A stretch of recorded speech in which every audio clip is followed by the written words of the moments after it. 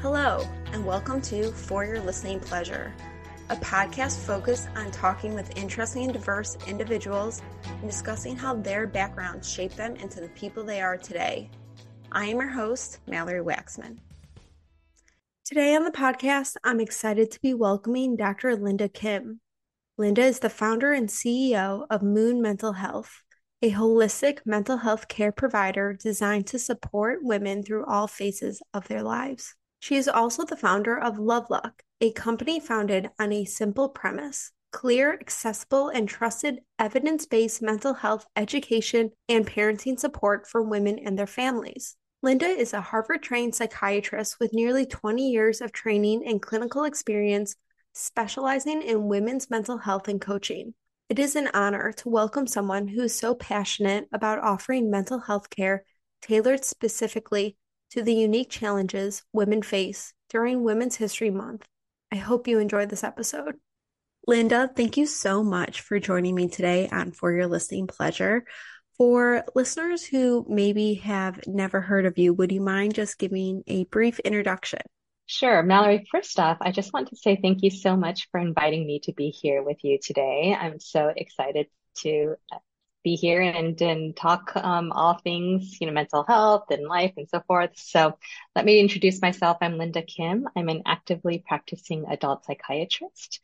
I am proud to say that I've been able to serve hundreds, if not thousands of patients over my career thus far. And I was previously in a large healthcare organization, but now have an entirely virtual group practice, and also starting a new company in addition to that to really spread the word of mental health, provide psychoeducation and easier access for people to learn that mental health can be really clear and simple.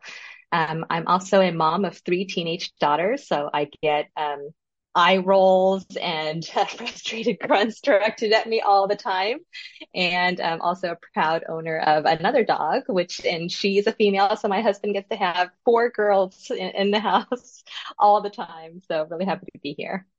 No, thank you. And when we spoke last time, one thing that we kind of started our conversation off with was this immigrant mindset. Both your parents immigrated, and that mindset really played a role not only in your work ethic, but also life growing up.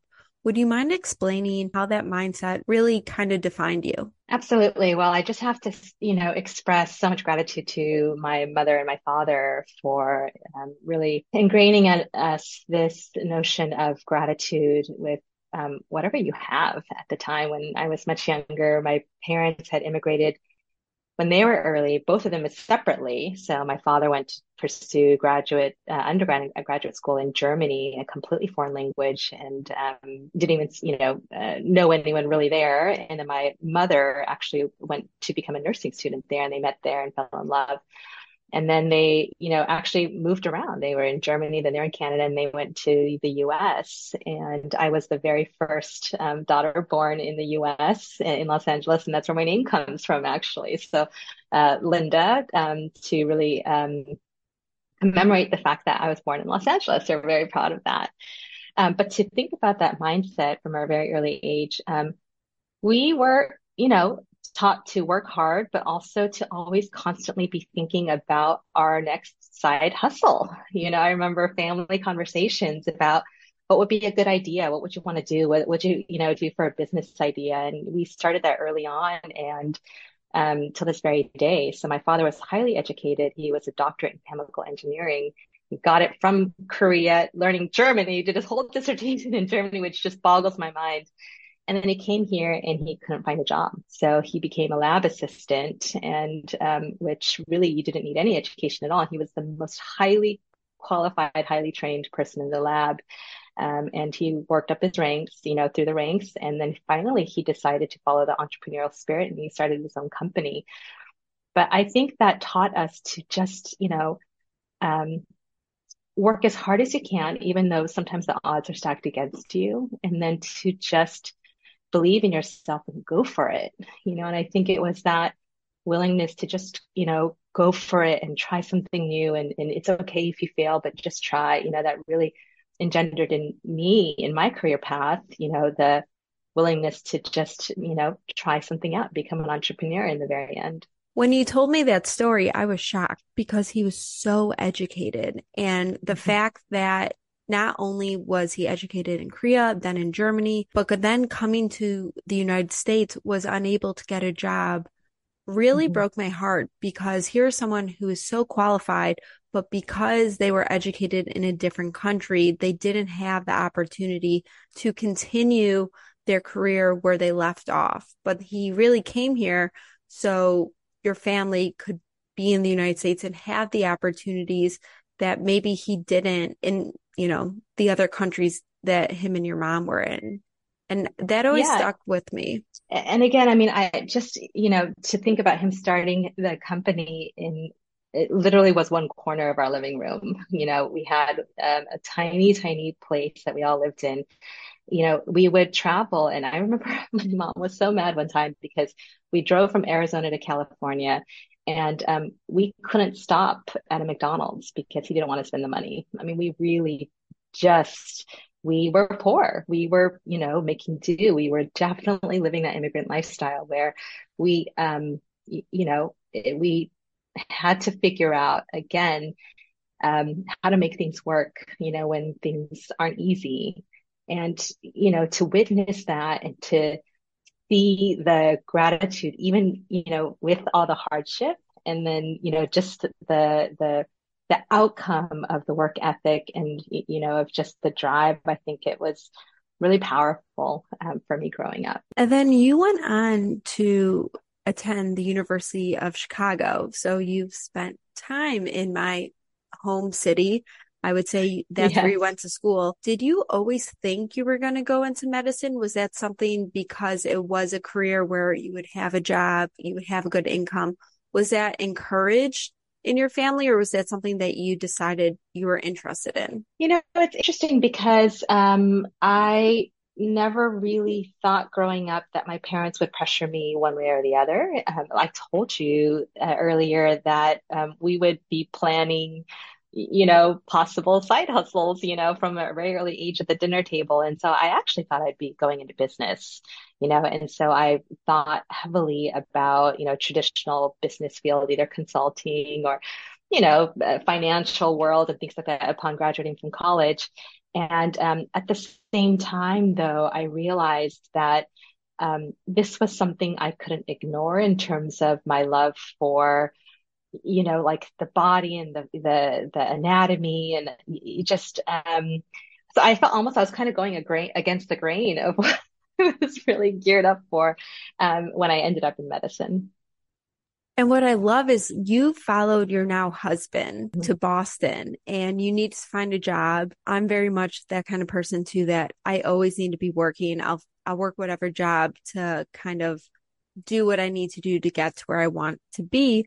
But the job you ended up working at while you were in Boston was at Harvard with a focus on eating disorders. Yeah, so again, after I realized that I wanted to go into medicine, so I was like, oh, oops, okay, gotta go this path. Then you quickly have to do lots of things like, okay, take the MCATs, but also, really show how invested you are in the medical field. And so I had to hurry up and start doing some research. So after graduating, I graduated actually a little bit early. So I went back to Los Angeles and did some emergency room research. And so I got to work in the Cedars-Sinai emergency room for about a year. And then I moved over to Boston because my now husband, decided to go to graduate school there. So then I had to quickly find a new job and I moved cross country to follow him and then started to do research with Ann Becker, who's an amazing eating disorders clinician and researcher and anthropologist, actually. And then I think that was the beginning of my interest in the mental health field. And let's go into that a little bit more. Obviously, eating disorders are something that a lot of people, not just women, a lot of people struggle with. And it's one of those things that people just think, oh, well, why don't you just eat? Or you're choosing to kind of have this. That's the stigma around it, not realizing it is a mental health issue. It is something that's a lot deeper than, oh, why don't you just eat? Like, what's Mhm. the issue? Or just stop purging or whatever it can be. What were those first few months like when you started this work? Because I can imagine it can weigh on you. It's a heavier, it's hard to watch sometimes. I'm sure it's also heartbreaking to be a part of.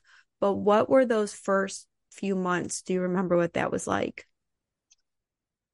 Absolutely. I mean, and so I just want to reiterate that I was absolutely, this is definitely before medical school and kind of in the research arena where it is a little, and different in terms of, in the research field, you start looking at very, very specific topics and you conduct research in very specific ways. And so, even when you are doing a research, it's controlled. And so you have to look at, inclusion criteria, exclusion criteria. So it gets, I think there, in terms of that regard, a lot more was not fancy and sexy at all, but a lot more like data entry at that point and looking through acceptable candidates and entrants and those kind of things. So I was a little bit protected and shielded from some of that at an early stage in terms of that specific work.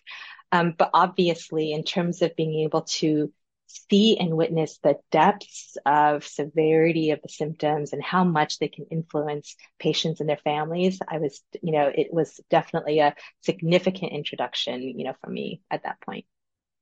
And then was that the catalyst that made you realize you really want to focus on more mental health, or what made you take that track when you did actually go to med school? So I think I popped around into a lot of different. I told myself going into medical school that I would keep my options open. I would really allow myself to remain curious and, without any preconceived notions of what I wanted to do, just really fully immerse myself in every rotation and experience and let myself, then value and make a decision at the later time. And so I actually thought I was going to go into a surgery for a long period of time, either a surgical subspecialty of surgery, but I loved surgery. I loved the OR. I loved, every aspect you can imagine.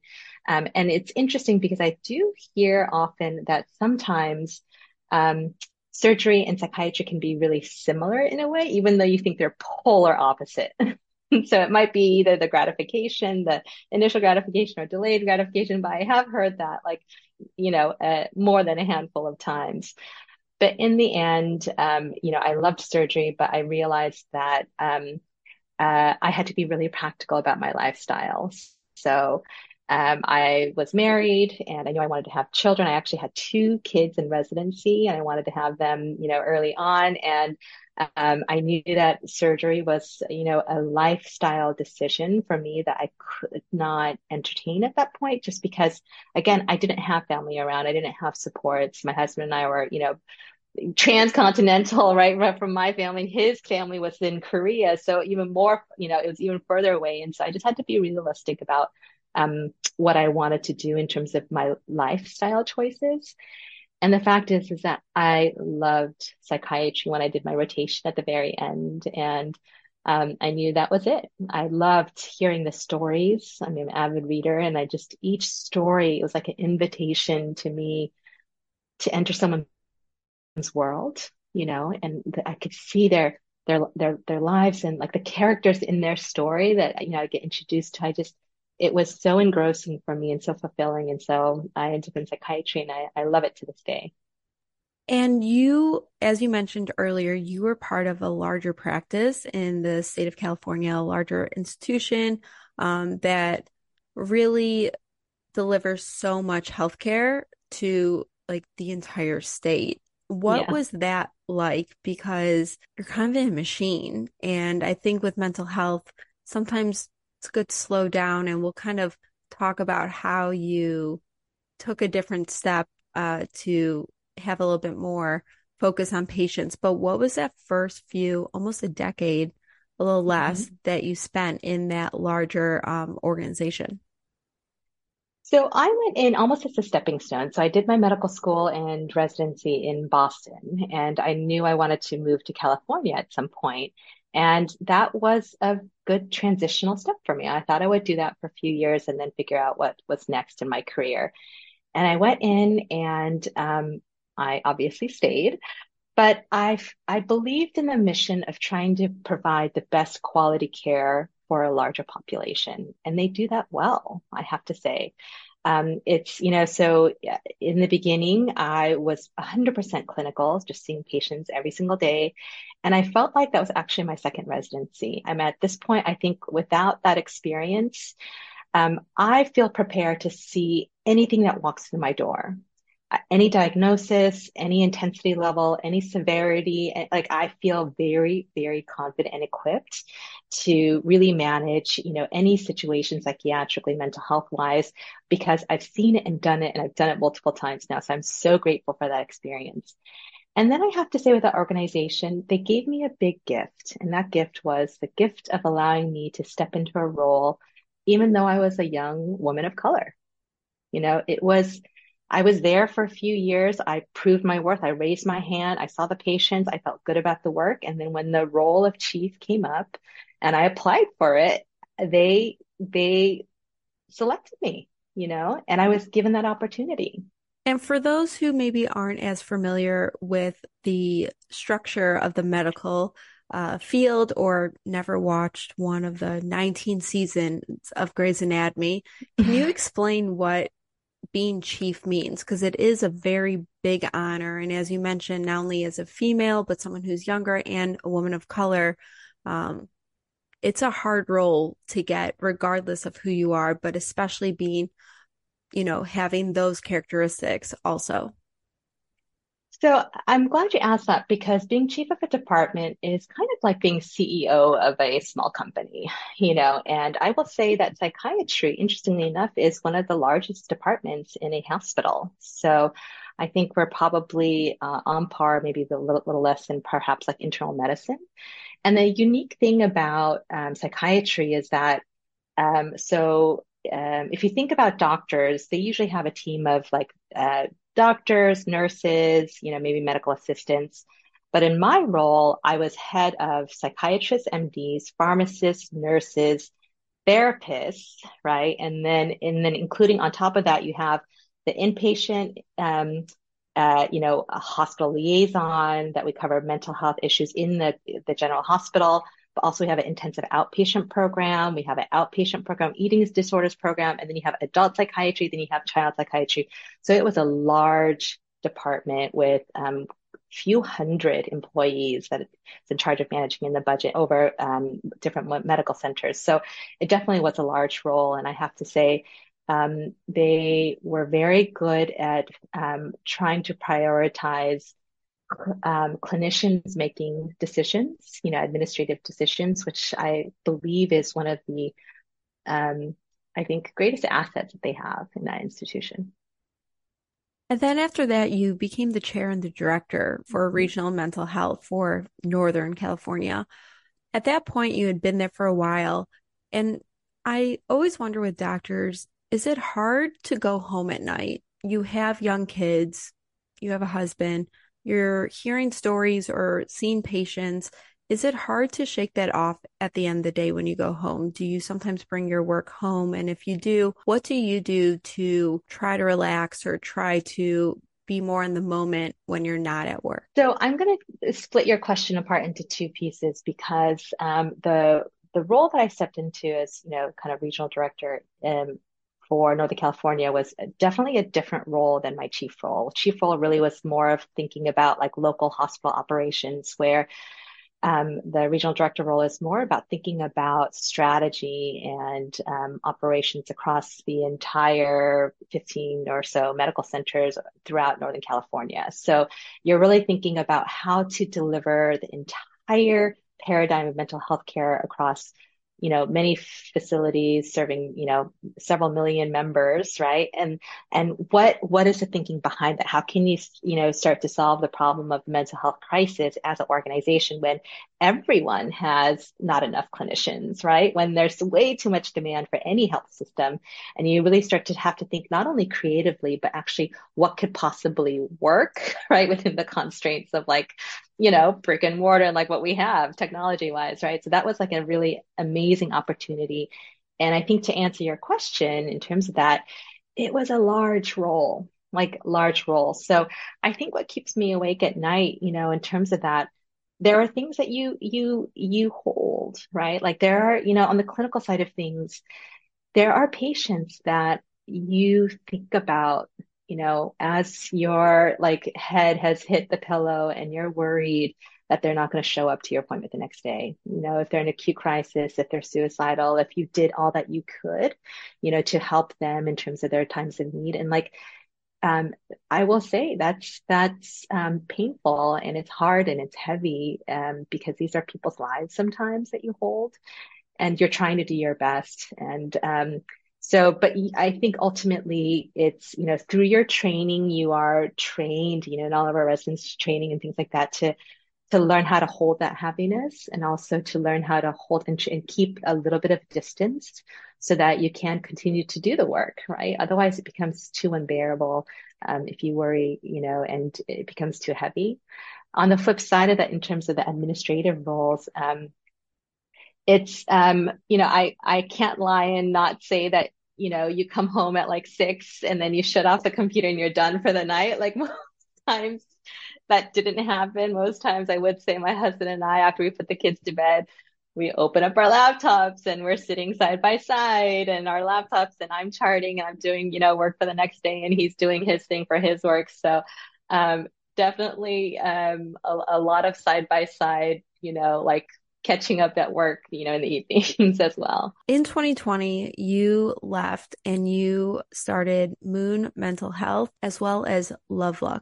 But let's talk about Moon Mental Health because you started that in January 2020. No one knew what was on the horizon and how the shift happened with the pandemic. And I think one thing we all saw was our mental health plummeted between isolation, between the cultural uprising and what was kind of coming up from the surface, and racism, anti-Semitism was coming up. You saw death happening all around you on TV, in the hospitals. It was hard to feel uplifted, feel good, but you decided to start your own holistic mental health care practice. One, why did you decide to leave that secure paycheck, health insurance, that organization was like tried and true, to go out on your own?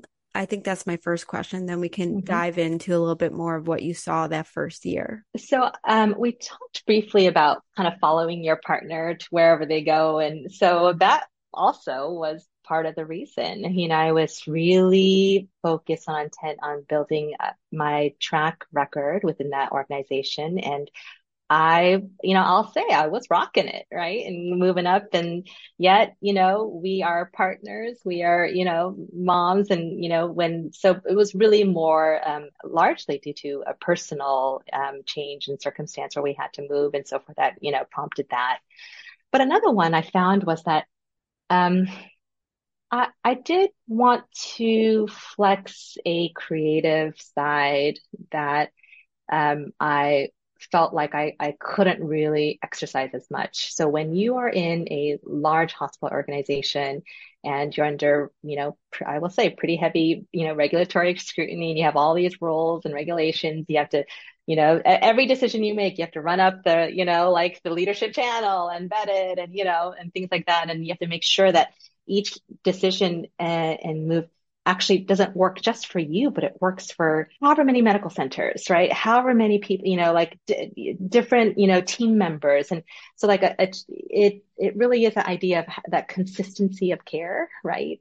And then, so some things that might be amazing as a one-off, there's just no way you could spread it to another medical center or like have it, performed consistently. And so that, I realized that I, wanted to flex a very kind of more creative side of myself, in terms of my next career move. And that's why I decided, well, I probably won't find, that ability in another large, organization or an insurance company or that kind of thing. And so I just decided to just branch off on my own. And I think it was really my childhood and my upbringing that, also influenced me to just become an entrepreneur and create something of my own. With that new venture, it kind of makes sense that you would at some point start something on your own. I think just like that mentality of what you watched your dad do and kind of having Mhm. that instilled in you, it was going to come out at some point. And I think that it probably came out at the time where society needed it the most, which was Sure. that first year. And you really focus on women's health and mental health realistically. But what did you really see start coming through when you were getting more back into the face-to-face practice, talking with women? Yeah. I mean, first and foremost, I want to say that one of the reasons why I decided to focus on women's mental health is again, a couple of different reasons. First off, is that I am surrounded by women. So I have three daughters. I have two sisters in my extended family. Like all the cousins are girls. So I feel like that's just where my own personal passion is. Second is that just demographically, if you look at like the prevalence studies, women are more affected by mental health issues than men are, depression, anxiety, so forth, eating disorder, all of that. And so it kind of made sense. And also too, in terms of the people that request care, women make up, 2/3 of even, for example, the total US dollar amount that's spent on mental health care. So kind of just naturally, maybe as an entrepreneur, I figured, okay, that's, the demand is there. And obviously too, in terms of, I mean, like, all the things that you mentioned before, all the strife, all the emotional angst, COVID, isolation, increasing depression and anxiety rates, teen adolescents, social media usage, all those things combined, right? In terms of feeling like I could, find a different way, to think about mental health care. And honestly, I find that when working with patients, so, for Moon Mental Health, it's 100% clinical, right? Like I'm not doing any of these like, labor bargaining or regulatory type things. It really is 100% face-to-face clinical, which is amazing. And I started to become a lot more alert to how women really wanted to think about their mental health care. So, it's more nuanced. I mean, people want a more holistic view. It's not just about, kind of what you talked about before, like, what medications I could prescribe or the 45 minutes or 50 minutes in that one session a week that I have with them. It's actually talking about all the other 167 hours in a week, right? It's life. It's how do I manage my, three kids who are crying and yelling, and then my mom just fell and I need to take her to the hospital, and this job and this, and my partner's not doing enough to help. And then, like I can't pay the rent, or I can't do this, or like so many things that actually are almost kind of ignored. And actually a big one, not to even mention hormonal issues, right? Like PMS. I rarely asked about that. I have to admit, in medical school and like in residency, I rarely asked about, are you tracking your cycles? Are you finding that your irritability or anxiety or depression gets worse in the luteal phase or right before you like I didn't, I didn't ask about, well, where are you in terms of, are you perimenopausal? Are you menopausal? Like where are you there? And, fact the matter is that, the hormones are likely the reason why there's more mental health issues in women. I wasn't even asking about it. So I was through this, I was able to really kind of appreciate, how people wanted to think about their health, wanted to think about their mental health, think about their daily habits, what can they do for, like life habits and, their, movement and exercise and all of that in addition or part of their mental health treatment plans. So I really like that ability that I could start thinking very holistically about people. You just touched on so many things that I'm nodding my head to Mm-hmm. because you don't realize this. One, as a female, I think, last time I saw one of my doctors, she's like, "Oh, are you stressed?" I'm like, "I don't feel stressed. I'm sure I am because when I Mm-hmm. start to think about, I have this on my plate, this is concerning, this, that, everything else, and I don't even have kids.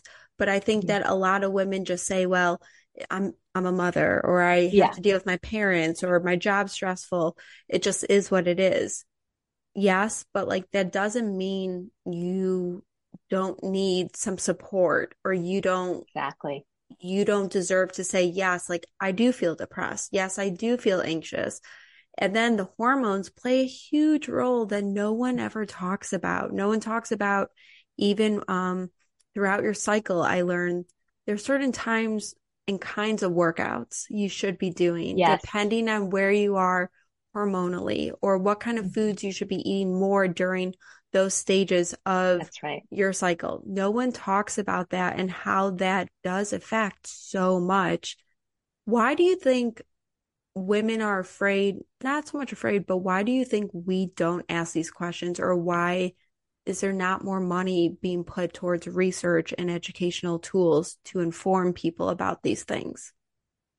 Well, I think I have to say, there is a nice positive trend in that women's health issues are becoming hot right now, especially in like the tech world. So infertility, there's PMS, PMDD, but even now menopausal, like new startups really focusing on those kind of things. Even One of my podcast guests, Sally Mueller, started hmm Womaness because she hmm started going through menopause and she went to the doctor at Mayo and uh-huh, there wasn't a lot of information. She looked at the products that he was telling her to use hmm and she said, absolutely not, and that's right. created her own brand that really focuses on both like pre and menopause because there really is no hmm post-menopause, I learned. Once you're in hmm menopause, it's You are forever. in it. No one knows that, or I didn't hmm at least. hmm Absolutely. I mean, there are so many, ways to think. And I think it speaks to, the fact that many things, even, I could start to, list off like even medical studies in terms of, pharmaceuticals, right? In terms of treatments, interventions, they were very male dominated and male focused. And until you have, these like who you describe, these amazing women who are like, you know what? I have this problem. I know every other woman has this problem. Let's do something about it because it's important. I think that's starting to happen more now, which is truly awesome. And the other thing that I think is starting to become less taboo is talking about IVF, infertility issues, postpartum depression. Mm, Those were things that no one ever talked about. You just kind of sucked it up and suffered in silence. And that's it's right. nice now that the conversations are starting to be had. But I think you even see sometimes with older generations, if you talk about it, the look on their faces like, I can't believe It's, you're sharing this with they people. feel uncomfortable. Sure, sure. I was on a talk with this wonderful, organization, Women in Network, and I was just speaking a little bit about being a professional, a woman in the workplace, all the things that we don't talk about, where all of us worry, but we just have never said out loud. For example, I remember I was giving a talk when I was with a large healthcare organization, and there were probably several hundred people in the room. I was giving kind of like the introductory talk, and I had my period, and I was deathly afraid that I leaked and it was going to show. And so I had everything moved, but I could not turn around. And while I'm giving the speech, the only thing I could think about was that, like, oh my gosh, and this is the thing that women we face like all the time. All women get their periods, right? And even I saw on the news about like Wimbledon about needing to wear the whites, right? And how much of it impacts psychologically it is for periods needing to wear whites when you're when you're trying to perform and all these things that like it's no mystery that women get their periods, right? And yet we would never allow ourselves to talk about it, even something like that, right? Or even say that, and so like again, all these things that were taboo that we feel so uncomfortable talking about, I think again, the more that we talk about it, even with the infertility, even with, PMS, PMDD, all going through menopause, like remember the date, like you couldn't say that you were having a hot flash. You had to say, oh, excuse me, I'm going to excuse my, and then, but come on, it's like, this is something that's natural. And so I think the more that we can talk about and share experience, I think the more powerful it can be, and we can then do something about it. And I really feel that's very strongly aligned with mental health and stigma and us not talking about it. And the more that we can talk about it openly and share and, reduce the stigma, the more we can do about it. It's so funny you mentioned that story when you were giving that speech because what hmm popped into my head is ever since I've ever gotten my period, I refuse to wear white. Uh-huh. Even if it's like not my week, I Yeah, still won't wear white because what if I spot? What that's if, right. like something? And it's that mental block in my head. Someone hmm the other day asked like, "Oh, don't you have white pants?" I'm like, "No." No. because in my head, I'm like, you never know, like it could Yeah. happen. Yeah. Hmm. What are Hmm. some of the trends you've seen since starting your own company when you're speaking to these women? Like, what are, I would say, like the biggest trends where people are kind of suffering, and what are the biggest trends where you see us like on the upswing or treatments that have been helpful? One of the biggest trends is right along with this topic that we're talking about, like, why don't we talk about it, right? So one of these things that, when I see a woman for infertility issues and depression related to that, or even postpartum anxiety or depression or postpartum OCD, the first thing that a woman might say is, "Oh my God, I feel so alone. Like it's only happening to me." And of course, with your experience as an N of one, yeah, it is only happening to you. In my chair, when I see hundreds of thousands of people, actually, I know that it's so common, right? You are not the only one that, like has these like really graphic, images of, harm coming to your child. Like, right? It doesn't make you a bad mother, but you feel that way. And yet, I mean, I've seen it many, many, many times. I've seen people get better. I've seen, so I can feel very confident, right? That it's not just you. It's okay. You are going to get through this. It doesn't mean, all these things that you're thinking. And so that's actually because of that, it's actually made me really compelled to somehow build a trend of community, right? And so that's why in LuvLuk, I'm really thinking, okay, well, we go through such common experiences. We don't talk about it. We don't share. We feel like we're alone. How can we actually educate and build more of a community for people so that, I think we can, as a community, we can uplift and we can help. And, especially through all the periods of isolation through COVID, I really feel like that's so important now. But thinking about a community in a very safe way as well, and a very supportive and positive first way, is something that I've been thinking a lot about because of some of these trends. And with that, I think community is so key because even now through the podcast, when I talk to guests, we're able to relate to one another about we've been there where we were let down by someone or had the same kind of Mhm. experience in a corporate setting or whatever it is. I think communication is the bridge that will allow us to realize we're not an island. We're actually all That's right. really Yes. connected. What tools do you normally suggest for women to explore? Obviously, LuvLuk is a great community, and links for that will be in this episode show notes. But are there books you recommend, or what are those like initial steps outside of course, going and seeking help or doing talk therapy or any form of therapy, really?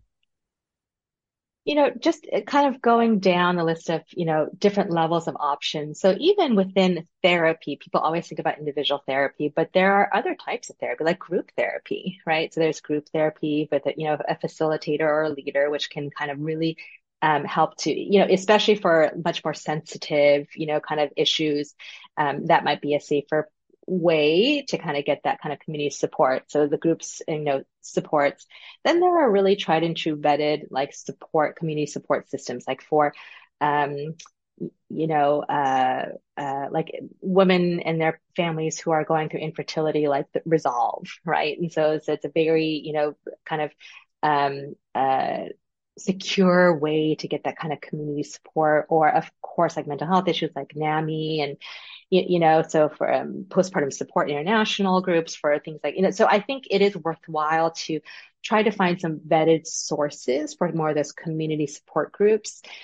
Obviously, in terms of, some types of communities are like the Facebook groups and those kind of things. I think you can get different levels of, how like facilitated are they, right? Like what is the group member kind of, like demographic, that kind of thing. And so you're just not sure, but I will say, I mean, for some things, it can be also very helpful too. Fitness and nutrition play such a Mhm. key role. Can you talk about how that does affect mental health? A lot of people don't realize what you're eating can throw off your hormones so much and throw off Yeah. how your body feels. So, that's also part of the reason why I wanted to create LuvLuk. So, I will say first and foremost, individual, therapy and, seeing a psychiatrist, medication management, absolutely. Those are absolutely important things and good for you. And, I don't want to diminish those roles at all. I mean, that's what I do, right? But I think we forget about all the other things that can be so helpful, not even as an augmenting strategy, but even a standalone, in terms of it. And we have so much emphasis that, what's good for your mental health is go get support, go seek out therapy, get medications, but it doesn't always equate. It doesn't have to be just therapy or a psychiatrist. It can be so many other things. And that's my goal is really help get that word out that, early morning sunshine, the walk. And my goal is to not only just say that because it's easy to say it, but I find that when people understand the evidence or the reason why, they're more likely to say, oh, that's convincing to me.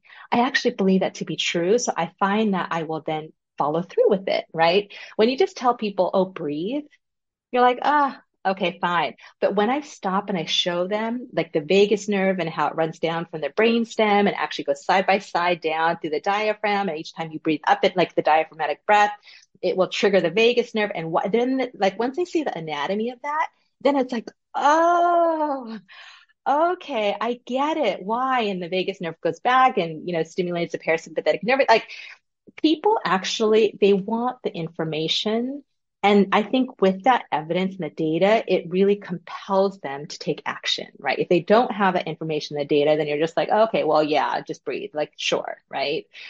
And so it's the same thing with like the diet and the exercise, this whole movement in terms of like um, food as medicine, right? So even the data on omega-3 fatty acids, now emerging evidence in terms, the keto diet and mood stabilization, and treatment for really severely mentally ill patients with just the keto diet, right? That's super exciting. But we also know things that are tried and true, like the Mediterranean diet, right? And that for depression. And even walking, which is I just wrote a post about this, but it's clinically proven. So walking 30, whatever that might be, or moderate exercise for 30 minutes, 2 to 3 times a week, actually has just as good evidence as an antidepressant or even as cognitive behavioral therapy, right? I mean, again, those are things that can be helpful for you. But I think when we say to people, oh, go get support, go get therapy for, mental health issues, we forget to also say these are also really other good alternatives as well. And when we spoke last time, we talked about this. I think that people think, oh, I'm in therapy 1 hour out of the week, and that's going to cure everything Yeah. or fix how I feel. And that's not the case. It is putting those habits in place and that you're consistent and deciding what those habits are going to look like. Moving your body 30 minutes every day, even if it's just Mm-hmm. stretching, like moving. What are you eating? What are you reading? What are you listening to? If you're constantly on your phone comparing yourself to these like, Instagram, TikTok influencers, yeah, you're going to feel bad about yourself Yeah, because that's not reality. So, that's right. what are you surrounding yourself? You mentioned walking. I'm a huge walker, but I love to listen to Audible. So, different Mm-hmm. books or podcasts that are informative or inspiring because it's what am I feeding my brain as well as my body? And that's something that it takes a lot of work. You do have to be consistent. I actually listened to a podcast and someone mentioned a habit tracker. So I purchased Mm-hmm. one and every month I'm like, these are the habits I want to do. Mm-hmm. And you cross them off every day and it's some form of accountability. But I think the biggest issue I've seen is people complain they want to change, but what work are they putting in to help solve it besides just going to therapy? Well, Mallory, that's exactly the reason why, again, and I kind of point to because with Moon Mental Health, I love that. I love what I do. But like we talked about before, it's 1 hour out of the week, right? And actually I find that, there really has to be a way to augment that therapy with, again, these daily interventions, these daily ways to take care of yourself, through these habits. And so I've really been interested in this notion of like habits, right? And habit creation and how to use those habits to improve your mental health. And again, the lucky thing, yeah, awesome. Yeah, exactly that. And the thing is though, actually, to do those habits, you don't necessarily need to always be in those, one-on-ones. Like I said, I almost find that like that habit should be, in conjunction or almost like part of the treatment plan with what I offer my patients. Getting some sunshine, getting outside, fresh air sometimes can be just as helpful as an antidepressant. I read a study where they Mhm. talked about going on walks in the woods helps lower your heart rate. It helps decrease stress because you're walking the greenery. There's so much oxygen while you're around all Yeah. these trees that it really helps you so much, even like 30 minutes. So it's interesting when we talk about mental health, there is another side to it and component to getting to your best self, I guess. And obviously, there are Yeah. some points of mental health where walking, eating, what you're listening to, it's not going to cut it. You do need It's not going to cut it. medication, Yes. you do need Yes. one-on-one therapy or, more extensive medical help. I don't want anyone to think I'm just saying, oh, go on a walk, you'll feel fine. That's definitely not it. But I think there is a very large spectrum, and you have to try to use all the tools at your disposal. Exactly, Mallory. And I'm glad that you raised that because, of course, as a psychiatrist who does, utilize a whole array of different, medications, including antidepressants, antipsychotics, and anxiolytics, all those things, those are absolutely necessary and can be life changing and life saving. And so I don't want me to take away from that at all.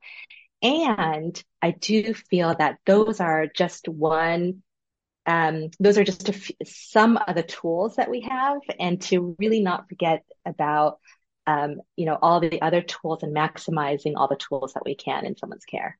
And I think the first step, and it's a scary step sometimes to do, is to say, I need help. I don't feel Hmm. right. Something doesn't feel right.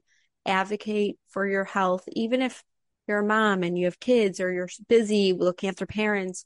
It's like that saying when you're on the airplane, you have to put the oxygen mask on yourself first, and then you can help others. So I feel women sometimes have a hard time raising their hand saying, like, I need help.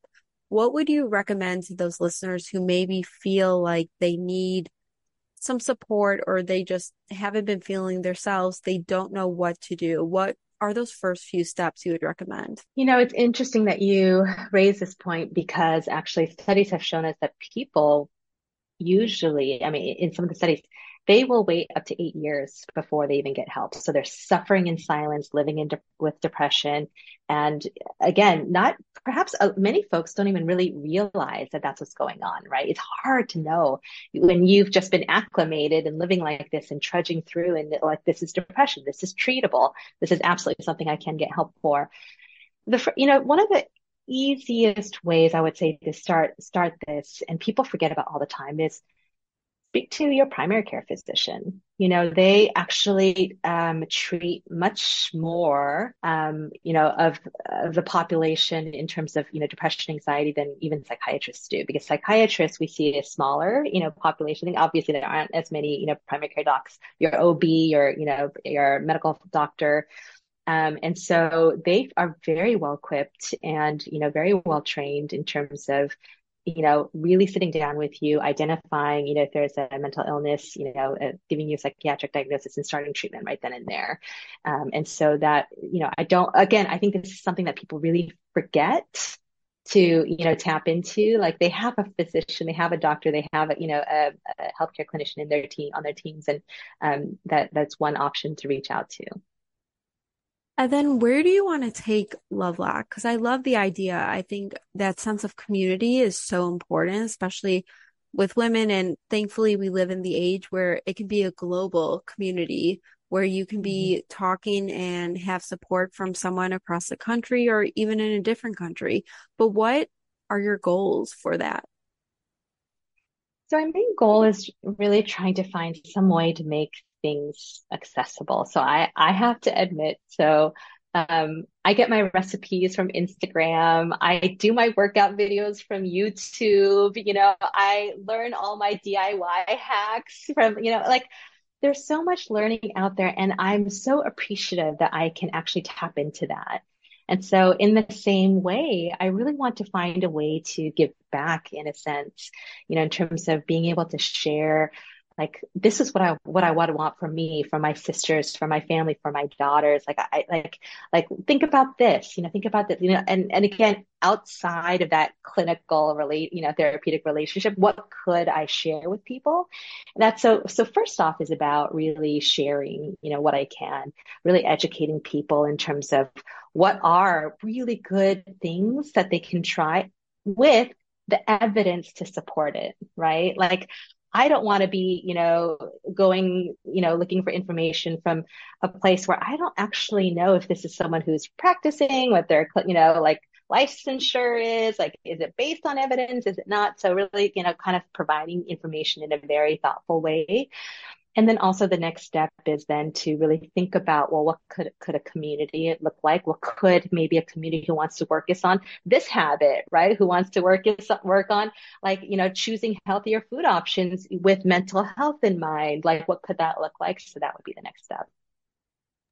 Wonderful. Well, I just want to thank you so much for coming on the show and talking with me. I found your story so inspiring, which is why I reached out, because I do think that mental health is something I'm so passionate about, removing that stigma, that it's not any different than if you had any other illness, that it still deserves the respect.